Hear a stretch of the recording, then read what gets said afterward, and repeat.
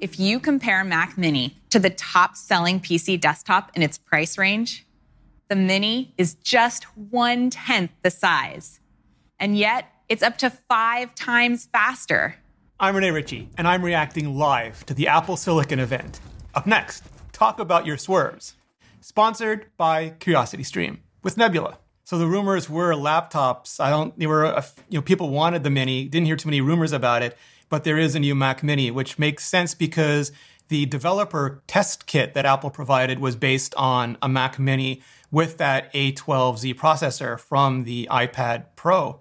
But this is going all in now with the M1. So similar performance to the A14 we already know, also to that MacBook Air. And we have Julie Brahms, who's Senior Manager of Hardware Engineering. She's going to tell us about it. So similar power profile, but just in the desktop and without an attached monitor. Originally, the Mac Mini was designed for people who were switching from Windows. It was bring your own display, keyboard, and mouse. And it was meant for students, developers, hobbyists, home theater, all those sorts of things that you just wanted a low-cost entry-level Mac to do.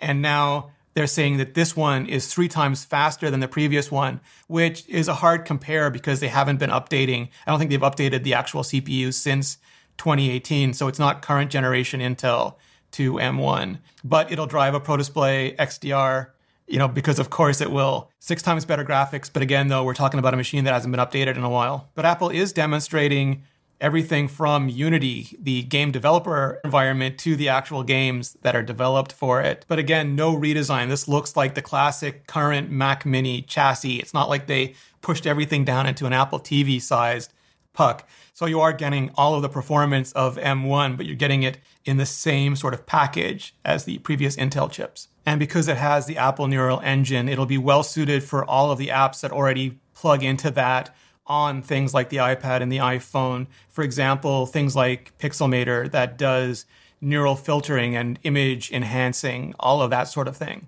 And because this is the first time the Mac Mini's had a fan in it, they say that it sustains and it's quiet. And you've got Ethernet, Thunderbolt, USB 4, which is good, HDMI 2.0, because Intel does license Thunderbolt now, but USB 4 supersets Thunderbolt anyway, so you have Thunderbolt 3 inside it regardless. Wi-Fi 6, finally. Wi-Fi 6 comes to the Mac, and I thought Apple was waiting on Apple Silicon because of some of the issues around Wi-Fi 6. And the price has gone down by $100. It's now $699.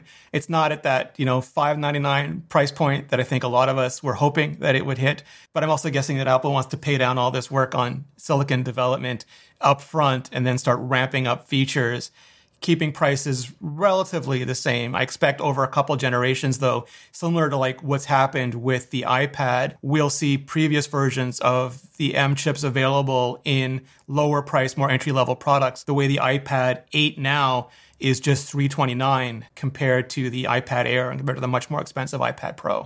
So the interesting thing here is now we're back with John Ternus, and he's talking about the power of general purpose computing, which I've actually been worrying about, maybe not worrying about, but interested in, because we know through iPhone and iPad that Apple can do specific compute. They can do appliance computing faster than pretty much anything else on the planet.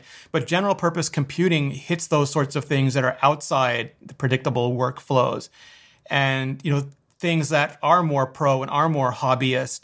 And probably those people want to also be able to do a lot of things on their device that are outside of Apple's model for mainstream computing, including turning off all the security stuff and just running what they want on their computer when they want. So I'm still waiting to hear. So I'm sure we will hear about this. Apple has talked about this at WWDC, but I want to hear more on it. So quick reaction on the Mac Mini. I think this is great too. I don't think expectations on a Mac Mini are high. It has been better, traditionally than it has used real Intel processors and not the Y series processors, but it's been seen as the lowest end of Apple's desktop. So I think that also is going to be super exciting. You don't have to worry about battery life, of course, because it's plugged in all the time, but just we want better from that. We want better video. We want better performance. We want better everything. And the M1 should deliver on that. And yet, it ain't over, folks. I've got a ton more videos coming your way. And for even more content, check out CuriosityStream, now with Nebula. Nebula is a streaming video service I started with my education-y creator friends like Legal Eagle, Thomas Frank, Vanessa Hill, Soph's Notes, Polymatter, and many, many more. It's a place where none of us have to worry about demonetization or the tyranny of click-through rates or watch time or the algorithm or ads. And you can find all of my videos there, completely ad-free, including Apple Talk, the new podcast I'm hosting with Georgia Dow, where technology meets psychology. And we talk about how all of these companies are affecting our culture and our lives. And every episode has a bonus topic available exclusively on Nebula. So what does this all have to do with CuriosityStream? Well, they're the go-to source for the best documentaries on the internet, and they love educational content and creators. And we worked out this deal where if you sign up for CuriosityStream with the link in the description, not only do you get CuriosityStream, but you also get a Nebula subscription for free. And for a limited time, CuriosityStream is offering 26% all of their annual plans. And yeah, 26% is just the best deal you'll find anywhere. So click the link in the description or go to curiositystream.com/Rene Ritchie. It's a great way to support this channel and educational content directly for just $14.79 per year. Just go to the link in the description or go to curiositystream.com/Rene Ritchie. And clicking on that link really helps out this channel. For a ton more on everything Apple is announcing today, check out the playlist above. I'm going to go through every spec, every feature, every pro, and every con, and more. Just click the link in the playlist and see you next video.